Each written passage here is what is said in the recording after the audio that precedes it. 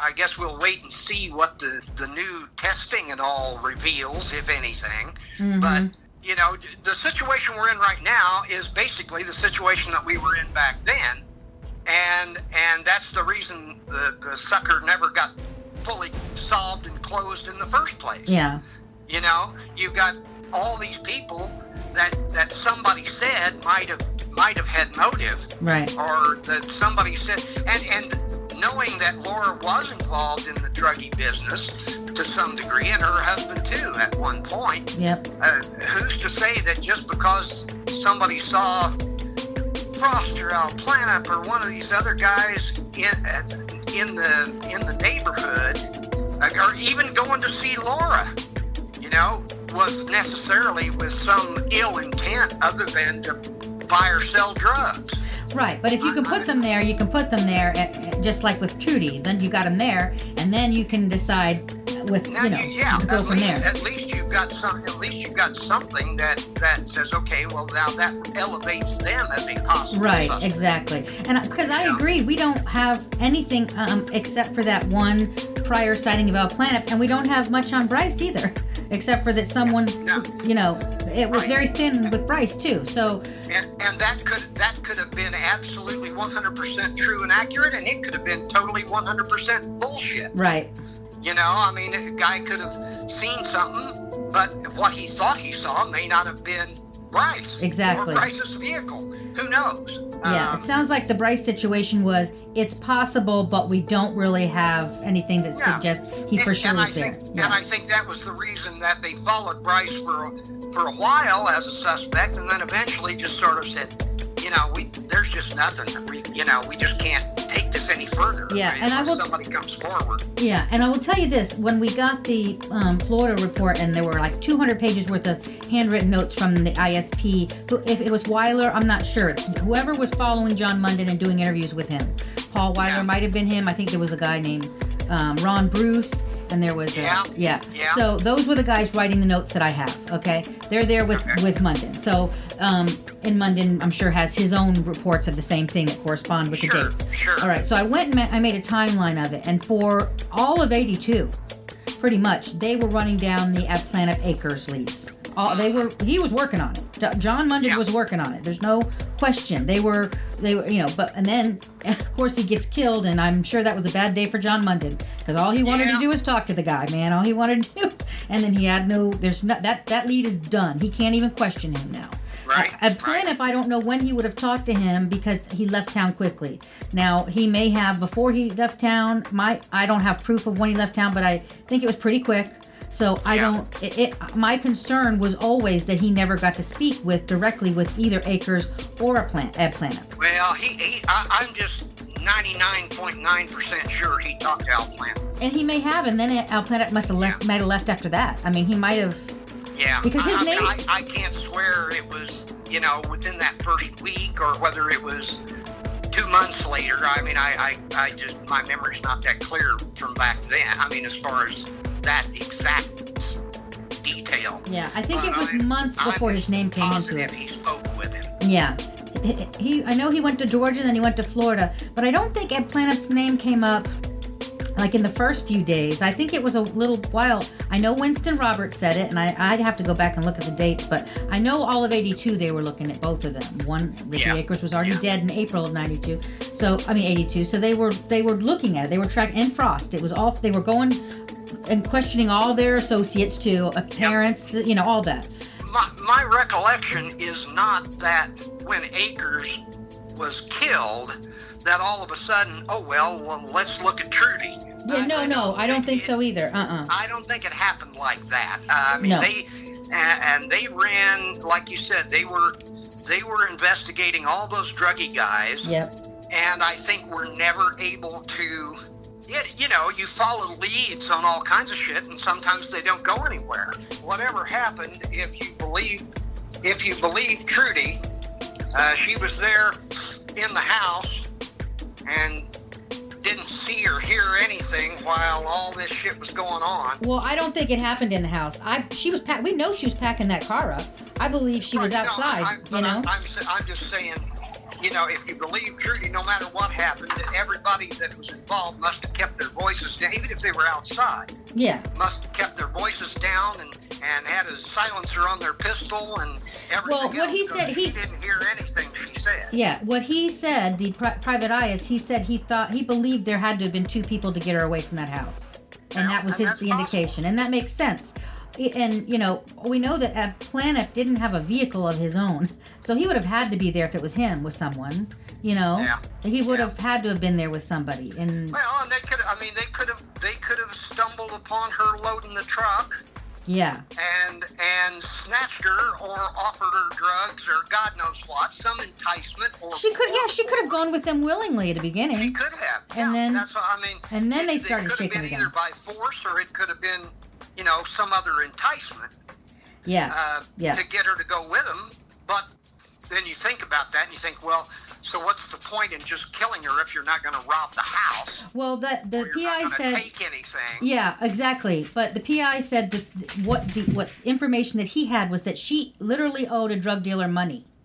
He said it might have been those pills that are in that were in the thing. I did find through the report that she was making small deposits every few days leading up to her murder. I mean, when they took her. And she didn't have a job, so she was getting some income somewhere and putting it in. And he said his that seems to be corroborated with him saying that they found out that she had been selling drugs. She had been and so it's possible because she had a bag of pills. How big was the bag of pills? Do you remember? Did it seem personal use or did it seem for sale? It as I recall, it was a relatively small amount. To be honest with you, I hadn't thought about that in a long time. I mean, it's not like they said, "Oh my God, we found this, you know, gallon trash bag full of pills, you know, or weed or whatever." My recollection is it would have been a dozen or less. Yeah, it says bag of pills. That's it, and maybe she had been selling them, but not providing the money to the. You know, it does seem like she was selling. That's always possible. It just seems. I don't know. I mean, if that was the motive, which was just, of course, to kill her for whatever amount of money she owed. They said it wasn't kill. He said that they wanted to scare her to give the money that she owed. She got panicked and ran. They shot at her. Him or they shot at her. And then I guess at that point, you know, maybe they chased her. Well, if they shot at her and ended up taking her with them, they must have hit her. Oh, no, I mean, shot at her while she was running and trying to jump over this fence is what he said. Well, I understand, but I'm saying otherwise, I mean, I suppose she could have froze at that point and said, "Oh, God, yes, I'll go with you," whatever. But it seems more logical to me if they were shooting at her only to scare her, that if they didn't hit her, she would have kept going. And she would have gone off into a cornfield or someplace. And that may have been what happened. She kept going, and they went after her, caught her, knocked her down, shot her 3 times in the head. Her arms were. She wouldn't have. Where she was found was way too far from where they lived for her to be on foot. Oh, yes, I agree. I think they would have been driving. She may have jumped out of a car for all we know at that point. The only thing that makes me think it was that area is because he said jumped a fence. There was a fence there. It may have been out in the booties. I don't know. You know, he even asked me, he said, "I don't recall where she was found. Was there a fence around there?" I said, "Yeah." He said, "Well, I remember hearing she ran and jumped a fence, you know, so they weren't saying that occurred at her residence. Oh, no, that happened elsewhere. They were saying that occurred somewhere else. Yes. Okay. Yes, there were fences. There was a fence to the south, and there was a fence to the east of that field. And there was a little driveway just adjacent to the east of the fence line that ran north and south on the east edge of the field. Yeah, no, it sounded like that shooting and all that occurred elsewhere, more likely by where she was found than where she was grabbed. Again, I guess the thing that just sticks in my mind is where the hell he got that information. Exactly. You know, somewhere, unless it was just a total fabrication, somewhere somebody knew what happened. Yes, that's what I think. You know, if that's the case, that's what happened. Somebody knew, but whether they could actually prove it or get a first-hand account from whoever they were talking about is another matter. Because if it was Al Planup or Akers, they're not going to confess to doing it, you know. And he couldn't talk to Akers, so it would be Dave Al Planup, and he's not going to admit that he did it. Frost is clearly giving a story. Now, whether that's a story that, you know, I have some information, but I didn't go there. Now he's distancing him. It did seem strange to me when I talked to him that he remembered the parts about what Dave Al Planup said to him about robbing it and asking him to, but all the stuff about him actually being at the scene, he said, I don't remember that. And and it started to occur to me that all the stuff and I even flat asked him once, I said, so you did drugs too, right? And he said, yeah. And I said, is it possible that you were high and that's why you don't remember these things? You know, he goes, well, it's possible. You know, he said, but I don't remember. He said, I'm sitting here right now. I couldn't tell you where Laura Morris's house is. I don't know where it is. And that, you know what? That could be innocent. Can't remember. That could be, I don't want to, you know, I don't want to get caught up in this. He legitimately could have been so stoned he doesn't remember. Exactly. You know, that's always possible. I mean, those folks are not usually the most reliable individuals. Right, and that's another thing that might have played into a problem. Whoever gave the private eye that information might not have been reliable. They could have been, you know. I think that's what I raised a minute ago. It was, unless you heard it from the source, then how many generations old is that story? Even if they were trying their best to relate exactly what they heard, who knows whether the person they got it from got it right. The thing that really made me sort of prick up my ears a little bit was him saying that they uncovered that Laura had was in debt to a drug dealer, but that she had possibly been selling. And I had just the previous day found in the documents that I have those bank information that had been written down by the state police that she had been making these small deposits. She had no job, so she had to have been making money somewhere. It doesn't surprise me that she was selling pills here and there. Any of us, I don't think. Yeah, but how much money could she possibly? She had about $800 to $1,000 in her account. How in debt could she have been to somebody that they would kill her over it? Like, you know? I mean, I just. Now, I could see a situation where someone, especially in those circles, would say they knew Laura because of their drug dealings with her, one way or another, and either whether they were buying from her or selling to her. Mm-hmm. And, you know, I've been over to her house, and they live in a pretty nice place, and hell, I'm a burglar by trade. And so, man, we ought to break in there and rob her, rob the house, steal shit from the house. See, maybe there's some money, maybe there's some drugs, maybe there's whatever, and deciding that they're going to go over there, not realizing that Trudy was home. Mm-hmm. Okay, and burglarizing, and somebody gets stupid. And she recognizes them because it's people she knew from the druggie business, and they panic, and somebody, shoots her. Okay, but there was nothing taken. They apparently did not go in the house. And it doesn't appear to me that any shooting occurred in that house either, whether Trudy or anybody. No.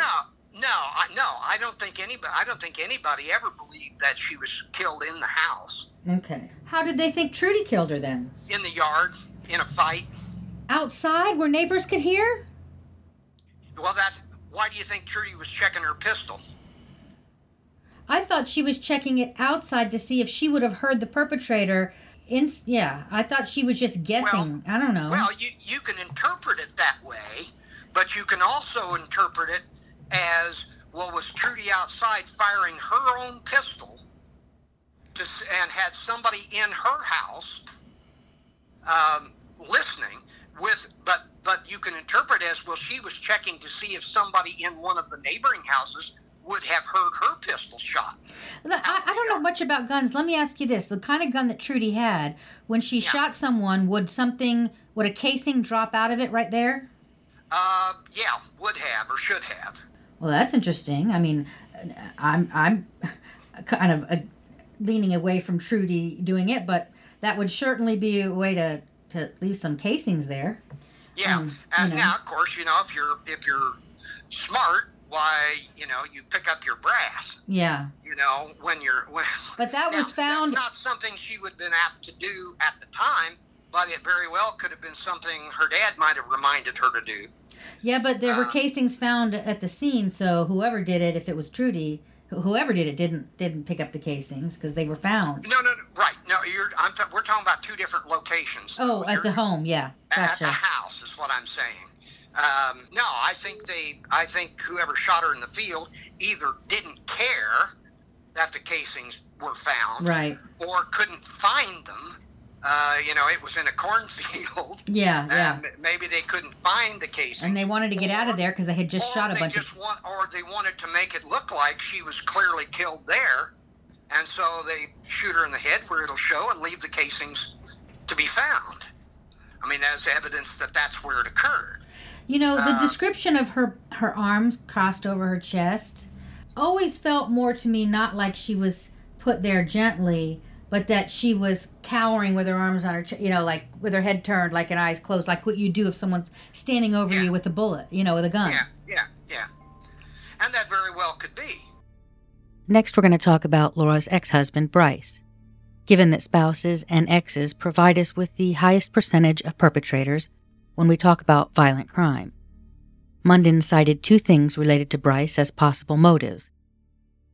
First, he said sources had told him that Bryce Morris blamed Laura for the death of his brother Robbie. I'm told by family that's not true. Bryce's mother, for one, says it's not true, according to Brandy. An article in the newspaper with his obituary seems to touch upon some possible discrepancies.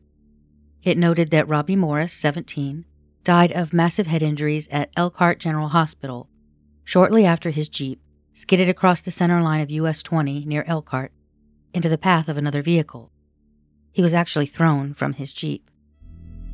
The article says that he was on his way to school when the accident occurred, presumably indicating that it had happened in the morning. I'll start with this.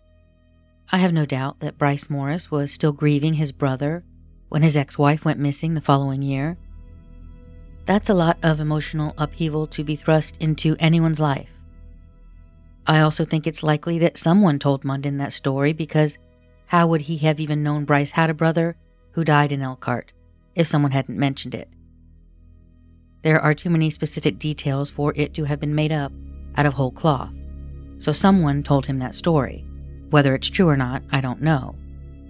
Bryce's mom told his daughter Brandy that it wasn't true, but I can also envision a scenario where she wouldn't want to admit to her granddaughter that her father blamed her mother for the death of his brother Robbie. I can even see how the information that the newspaper was provided about where Robbie was heading that day could have been incorrect. That information would likely have come from his family, and that's what his parents believed, but instead maybe he had been out all night. I don't know whether Robbie Morris was on his way to school or not, but I don't think it's important because the death of his brother a year earlier seems like a pretty flimsy motive for a murder that occurred over a year later. The other possible motive, according to John Munden, was that Laura wanted to get back with Bryce, yet he did not, and that came from Bryce himself. According to Brandy, though, Bryce told her something different over the years, that he and her mom were talking about getting back together, and other family members told me this as well. Again, I can see why he would say that. That's something that you would say to your kid when their mom ends up being murdered. Why would you compound the shittiness by adding, "Oh, and by the way, I didn't want her back anyway"? Understanding that relationships are complicated, and understanding that Laura apparently did want to go back to Goshen, she had called Bryce's mother, what they were and were not going to do regarding their relationship may have been in one of those states of flux. Who knows? But there was only one thing that John Munden could actually point to as possible circumstantial evidence in the case against Bryce, and that was this: a car allegedly matching the description of Bryce, or his girlfriend's at the time, seen by some individual on his way to work in the dawn hours, parked on some remote back road near the Snedeker house on Shadeland. A male loosely fitting Bryce's description was seen in that vehicle. Bryce was staying at the time in Goshen with his parents, so it was alleged that the almost 3-hour drive to Greenfield was feasible. But I was also told that this vehicle matched a possible vehicle that both Dave Corbin and Dave Alplanet could have been driving or had access to on that same night. I don't think I have to tell you that that's not enough to hang your hat on, never mind a murder charge. Now on to Rick Akers and Dave Alplanet. And I generally treat them as a pair because Bobby Frost said that he thought they had done it together. There is also evidence that Dave Alplanet didn't have a car at the time, so if he was there that night, either someone had to bring him or he had to have someone else's car. And speaking of vehicles, the truck being packed outside the Shadeland home that night, after Danny said it was empty earlier that evening, is absolutely a clue.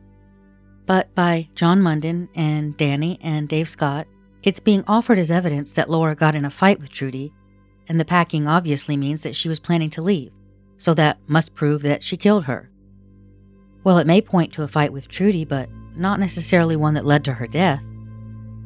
Maybe they did argue, and then Trudy went to bed just like she said she did. And Laura was on the couch watching TV, but as soon as her mom fell asleep, Laura decided that was a good time to pack her shit and get the hell out of Dodge, before having to deal with Trudy in the morning. That could put Laura outside when the perpetrator or perpetrators rolled up, making it much easier to grab her, rather than having to get her out of the house. To me, the theory that the private investigator hired by Steve said he had landed on sounds like a realistic theory in this case. I read for you guys what Bobby Frost had said to police, and then what he told me, so I don't think I have to spell it out for you other than to say that he clearly distanced himself from that house on Shadeland. He didn't remember much of what he had told police that actually involved him. All he remembered is being asked to rob the place with Dave Alplanet, not actually going there. That's concerning. And here's another thing that concerns me. Remember when he said that Kenny Weber was the guy that he had heard took Dave Alplanet to the airport? I remember Bob Frost, and I haven't heard that name David Planet for, since probably 83 or something. I mean, from anybody, other than I kind of was curious where he was. I had been told that he was around the Atlanta area at one point in time, but I'm not much on internet things, and I'm not much on looking for anybody or anything like that. The girl you mentioned, I don't remember a girl. I don't really remember that. The one thing I always thought about David Planet, my wife at the time used to babysit for either his kids or his girlfriend's kids, something like that. And then my second son was born March the 10th, 83. Mm-hmm. And a few days, maybe a week later than that, my Camaro was stolen. I had a 73 Camaro that turned up missing, and the key had been broke off in the ignition, so I wasn't shocked when it come up missing, because I thought it was just I hadn't took the time to took the key part out of the ignition, and I was keeping the doors locked, and you kind of had to shift it a certain way, so I just didn't think anything about it. But after that car turned up missing, David Planet turned up missing too, and I never heard or seen from him again. And he, I believe, owed my wife money at the time for babysitting or whatever. And it just seemed odd to me that he disappeared, and my car disappeared at about the same time. So I really always thought that he either set it up or somebody took it, or he took it, but I did never know. But I was thinking 83 is when I remembered him. Then my car turned up missing, and him turned up missing, I thought. And I don't think I'm wrong on my years there, but...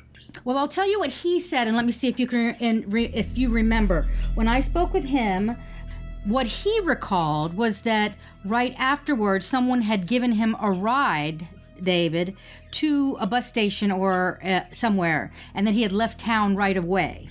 So you don't remember giving him a ride? I was never involved with that at all. Now, my car turned up missing almost the same, because we were watching his kids. Right. Or my wife was. So, it was almost the same day, you know what I mean? So it seemed just too coincidental that he was not in some way maybe involved in that to me. But other than that, I don't know. Now, no, I don't ever remember taking him anywhere because I went to work every day and come home and, they brought their kids to our house and then picked them up. But I don't ever remember taking him anywhere really that I can remember.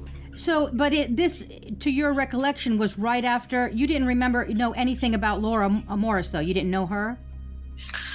I don't, I remember there was a girl that, like over in Waverly or something, but she was like, I don't know. She was more my son's age and stuff, and I don't know that it come up missing or disappeared, or I don't think they ever did find that girl, but that name didn't sound like the same name that what you were talking about there. So other than that, and I think that's a whole different time frame, really. But yeah, it is. Sure about. So Laura Morris went missing in 1981. It would have been August of 1981. Do you think that's around the time when you think your car went missing? No, I think my car went missing. My son was born March the 10th of 83, and I brought him home from the hospital in that car. And about 5 days later than that is when my car and David Planet turned up missing. So you knew him, you immediately thought he had taken your car, so you must have known him as someone that would steal things. Is that right? Well, he turned up missing the same day as my car did. And yeah, he was a shady character, you know what I mean? He was a shady character. But, I worked at a hotel and had two small boys. My second son was just born right then. And so my wife was making a little extra money by watching their kids, or I don't remember if it was one or two. She would remember more than I would on that. But yeah, she parked the car out there one day and I went in to get it. And the next morning it was gone, and I went back in. I said, "Where'd you park the car?" And I thought it's right there, and it wasn't there. And then they didn't show up with their kids that day either. We never seen or heard anything from him again after that. Did you ever file a police report? Oh yeah, I filed a police report, and they told me that car will definitely turn up at some point in time. But that was 83. It's been 30 years. I've never seen that car. I've never heard anything about it or anything either. So, it was a Camaro, but it was had a little 6-cylinder and stuff like that. But I painted it up, made it look like a Z28, and put the stripes on it, and it was a fancy looking car, but it was more or less a looking car. It wasn't. It didn't have a big motor or nothing like that. What color was it? It was silver with black stripes, the black Z stripes, and had Z28 emblems on it and stuff. Did Dave know that the key was stuck in the car, in the ignition? Did he know what? I don't really know, other than, my wife could have mentioned it or something, because I don't know. I considered, you don't really think friends would do that to you, you know what I mean? But then when he turned up missing, then my car turned up missing, it really made me, and I don't know that I told the police that because that was the day that it turned up missing, you know what I mean? I don't know if I thought that at the time, because I really hadn't, days later when I'd never seen or heard from him anymore, that really made him look suspicious. But at the time I did the police report and stuff, I didn't really know what I told them on it. Yeah. So was she watching them literally every day up until that day? And then they... Oh, yeah, Monday through Friday, basically, yeah. And then the next day when your car was gone, they didn't show up? Right. That does seem a little sketchy for sure. I don't think he probably had a driver's license. But I might be wrong. That was my thought too. For some reason, whether he drank and had DUIs or he just didn't drive, and that kind of answers a couple other questions, because there was a guy spotted in the passenger seat with Laura, the girl that went missing, a night before she went missing, and in most cases it's the guy that's driving. And so what I thought, I wonder if that was him, because usually the guy's driving. It's not usually the girl that's driving, and she was driving her own car. And so, when you said that about the key, where if it was shoved all the way down there that far in, it almost does seem like someone would need to know that in order to think they can take it without the key, right? Well, if once you got inside of it and turned them two little prongs that stick out and it turns, yeah, but people's not going to know that, and they also know to turn that thing to shift it, because I think it was kind of broke, or it was a certain way you had to do that, and that made me in my mind think, well, as long as I keep the doors locked, I'll probably be all right. And you probably could drive it that way for years and been all right, you know what I mean? But yeah. It's just, if you let your friends know or let too many people know, then you can get in trouble on something like that, and I think that's ended up what happened. I want to talk about the private investigator's theory now. There are some things that I'm going to point to support that theory, but I will say this. We are going by his memories all these years later, and basically all he said was that possibly 2 guys grabbed Laura that night, she did not go willingly, and at some point Laura made a run for it and had hopped a fence and was being shot at. He believed this was due to Laura owing money related to drugs. If the PI concentrated his efforts on that friend group, as he seems to have done, what he likely got was a second-hand story. I don't believe he got any of this from Akers or a Planet, because I don't think either one of them were in town at the time. Neither of them were hanging around. Both of them were actively evading police, and that is already a red flag. What he likely got was information that either or both of these guys blabbed to other people, and they related to him. It's also possible that someone else was with the 2 of them on the night in question, and they are the source of the information that got spread around. Here are a few things I was able to glean from the reports and notes that I have that support that theory. There was some evidence in the police reports that suggest Laura very well might have been selling drugs. Probably those caffeine or amphetamine pills that Bobby Frost mentioned. Police found a bag of them in her purse, which was left at the Shadeland home. Handwritten notes in the police report show very small deposits to her bank account made in the month leading up to her going missing. $50 one day, $40 the next, the largest being $80 and the smallest was around $20. But there were no withdrawals, and the balance was a little over $1,000. Now, Laura had no job, and no income that we know of. So based on these deposits, it is possible that she was doing some very low-level selling. Certainly nothing big with the amounts that she was depositing.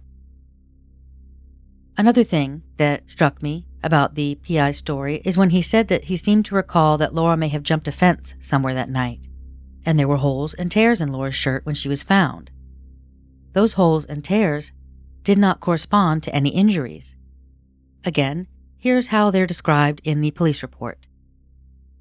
2 holes in the front, slightly to the left, which vary from 1/4 to 1/2 inch, and 2 linear tears in the back, which vary from 1 to 1.5 inches, and slightly to the right and in the center portion of the shirt. Police felt confident that her body had not been disturbed by the tractor equipment during the corn harvesting. So how did those holes get there? Something happened to her that night, or at least to her shirt, to cause those holes and tears. To me, this tends to indicate some kind of struggle or something going on.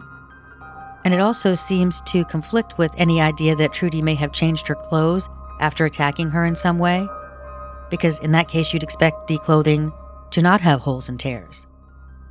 So if we look at the theory that the private investigator had regarding conclusions that he made, he said it was his recollection that the story was that Laura had made a run for it and jumped a fence, possibly when being shot at.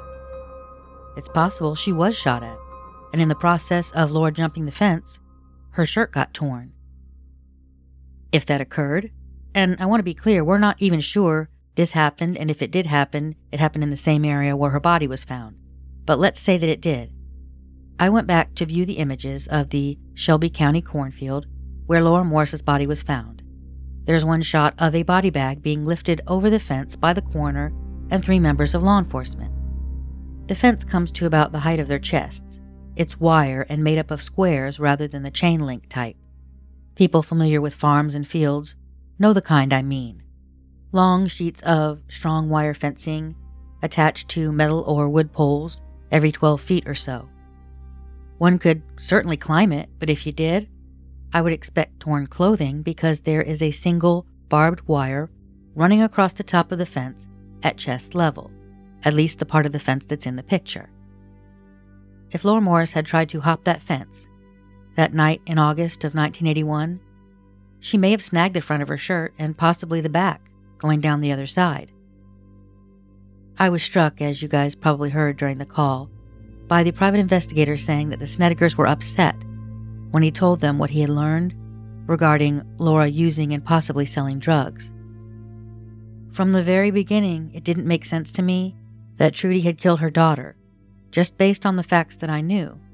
But I also had a pretty strong instinct that all the lying that the Snedekers did all the redirection, all the missing men, all of that got in the way of the truth.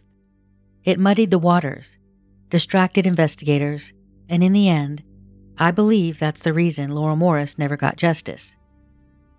Don't get me wrong, I think John Munden is equally culpable because he allowed himself to be distracted. But I can see how he did. I mean, picture it. You're investigating one murder and then people related to the victim start going missing and the victim's family are acting shady as hell. That's going to have you looking in their direction, and any good investigator would. You cannot ignore that shit. I just think John Munden got mired too deeply in it.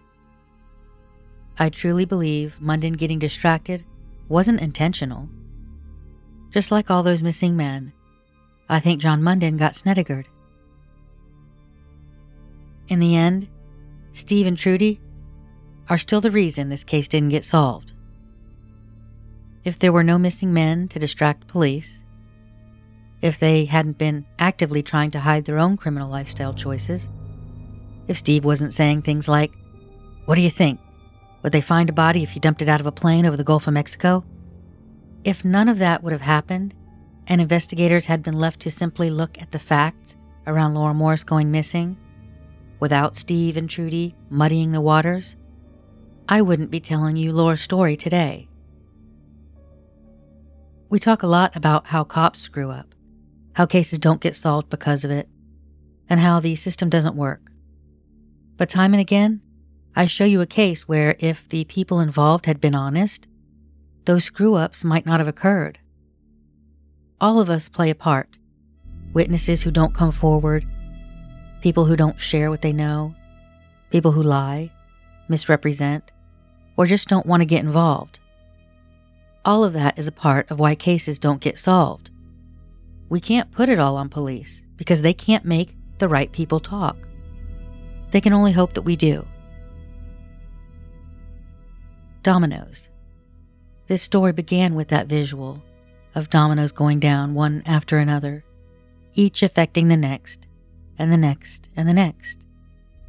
I'm one of those dominoes.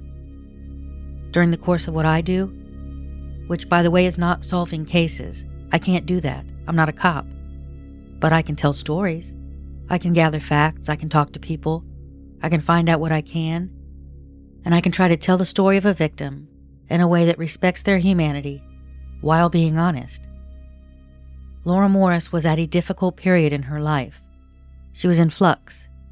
She had divorced a man that she clearly loved but could not live with. She was staying in the home of her parents, and it was probably going to be sold soon. She would have to find somewhere else to live. She didn't have a job. But you know what she did have? She had dreams. She wanted to open up a game room at the local mall and run it. She was enrolled in school, actively bettering herself, while in the midst of this emotional upheaval and trying to raise a small child. Laura Morris was trying. She wasn't sitting back and letting life happen to her. Nobody can take that from her, the fact that she was trying. And she was living, meeting new people, opening herself up to new experiences. Laura Lynn Morris was doing exactly what most of us were doing at 22 years old. She was taking in the world with each deep, gulping breath, hoping for better things to come and trying to enjoy the moment. And the fact that she did drugs, while it's important to our understanding of what may have happened to her that night, it's not relevant to the person that she was or the person that she wanted to be. And it certainly didn't define her. Just like Darlene Messer and Rick Atwood and Rachel Timmerman and any number of victims whose cases I covered, their having done drugs or made choices that you or I might not agree with, none of that defined them, and it sure wasn't a reason for them to be murdered. It simply made them more vulnerable to the type of outside influences that would do them harm. While I prepared this podcast, I spoke at length to Laura's daughter, Brandy. It's been a difficult process for her. She's got a lot of feelings about this case and about the people involved, including family and law enforcement. She doesn't trust them or really anyone. And why the hell would she? She's lived an entire life without her mom, and nobody has given her a single goddamn piece of factual information that tells her what she most wants to know. Why? For the most part, even her family hasn't been honest with her. And her life has not been easy. Brandy is understandably defensive about her grandmother in particular, because her memories of Trudy are fond ones. The Snedigers felt like the only safe place. You need to know that. That one hit me in the gut when I read it late one night by text message. I had been relaying information to her as I learned things in the direct manner that I am accustomed to. While I'm always careful about how I interact with victims, I'm also very upfront, and I try not to sugarcoat anything because I don't think that's helpful, particularly for people who have not been getting honest answers from family or law enforcement up to that point. I try to be realistic about what I can and cannot do to help them, and I share information in the hopes that at least the facts will provide some measure of comfort. But it is hard to share facts that make the person you're sharing them with feel like crap. And that's what I was doing to Brandy. Every time I shared something with her, like, the entire Laura Morris study group agreed that Trudy killed Laura, or things like how her grandparents were not great people, and they lied a lot, they hurt people. I had over 700 pages of information, and I doubt much of it was any comfort to her. I ran across this quote in Finding Meaning, the Sixth State of Grief. Each person's grief is as unique as their fingerprint, but what everyone has in common is that no matter how they grieve, they share a need for their grief to be witnessed. That doesn't mean needing someone to try to lessen it or reframe it for them. The need is for someone to be fully present to the magnitude of their loss without trying to point out the silver lining. That's something that all of us, including myself, need to be mindful of when we are pushing the bruises of people with histories of trauma and abuse.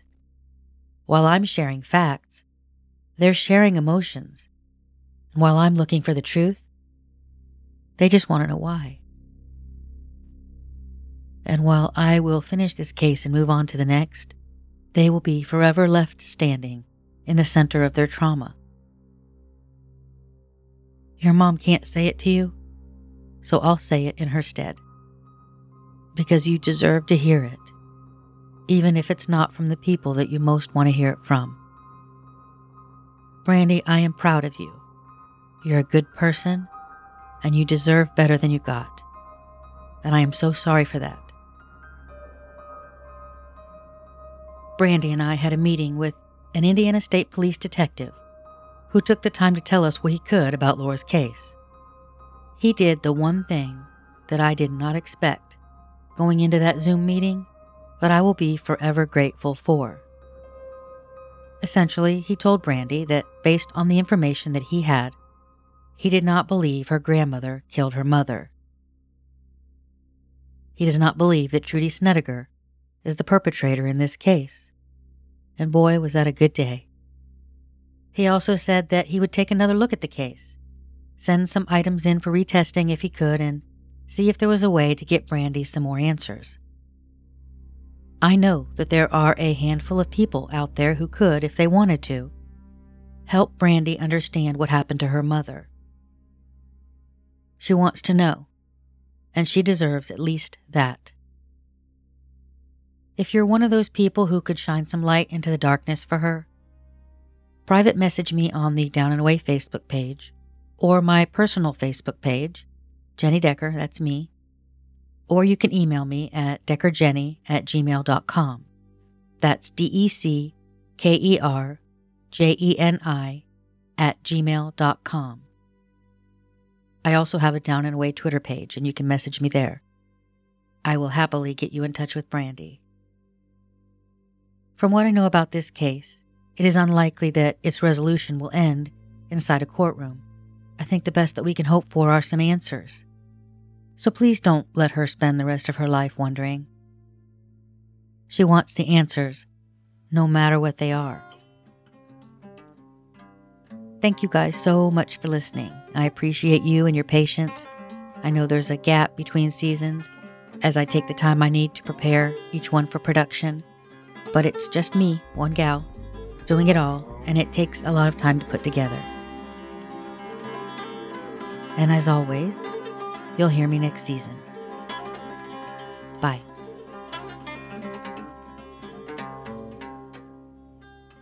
From the album Spectacular by Color. I want you to be kind to yourself.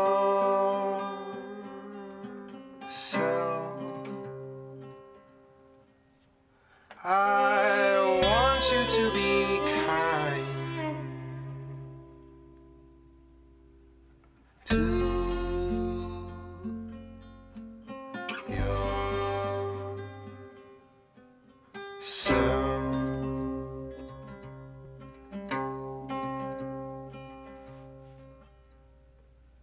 Don't hold it all in your chest. Please give yourself time to rest. Don't hold it all in your chest. Please give yourself time to rest. I want you to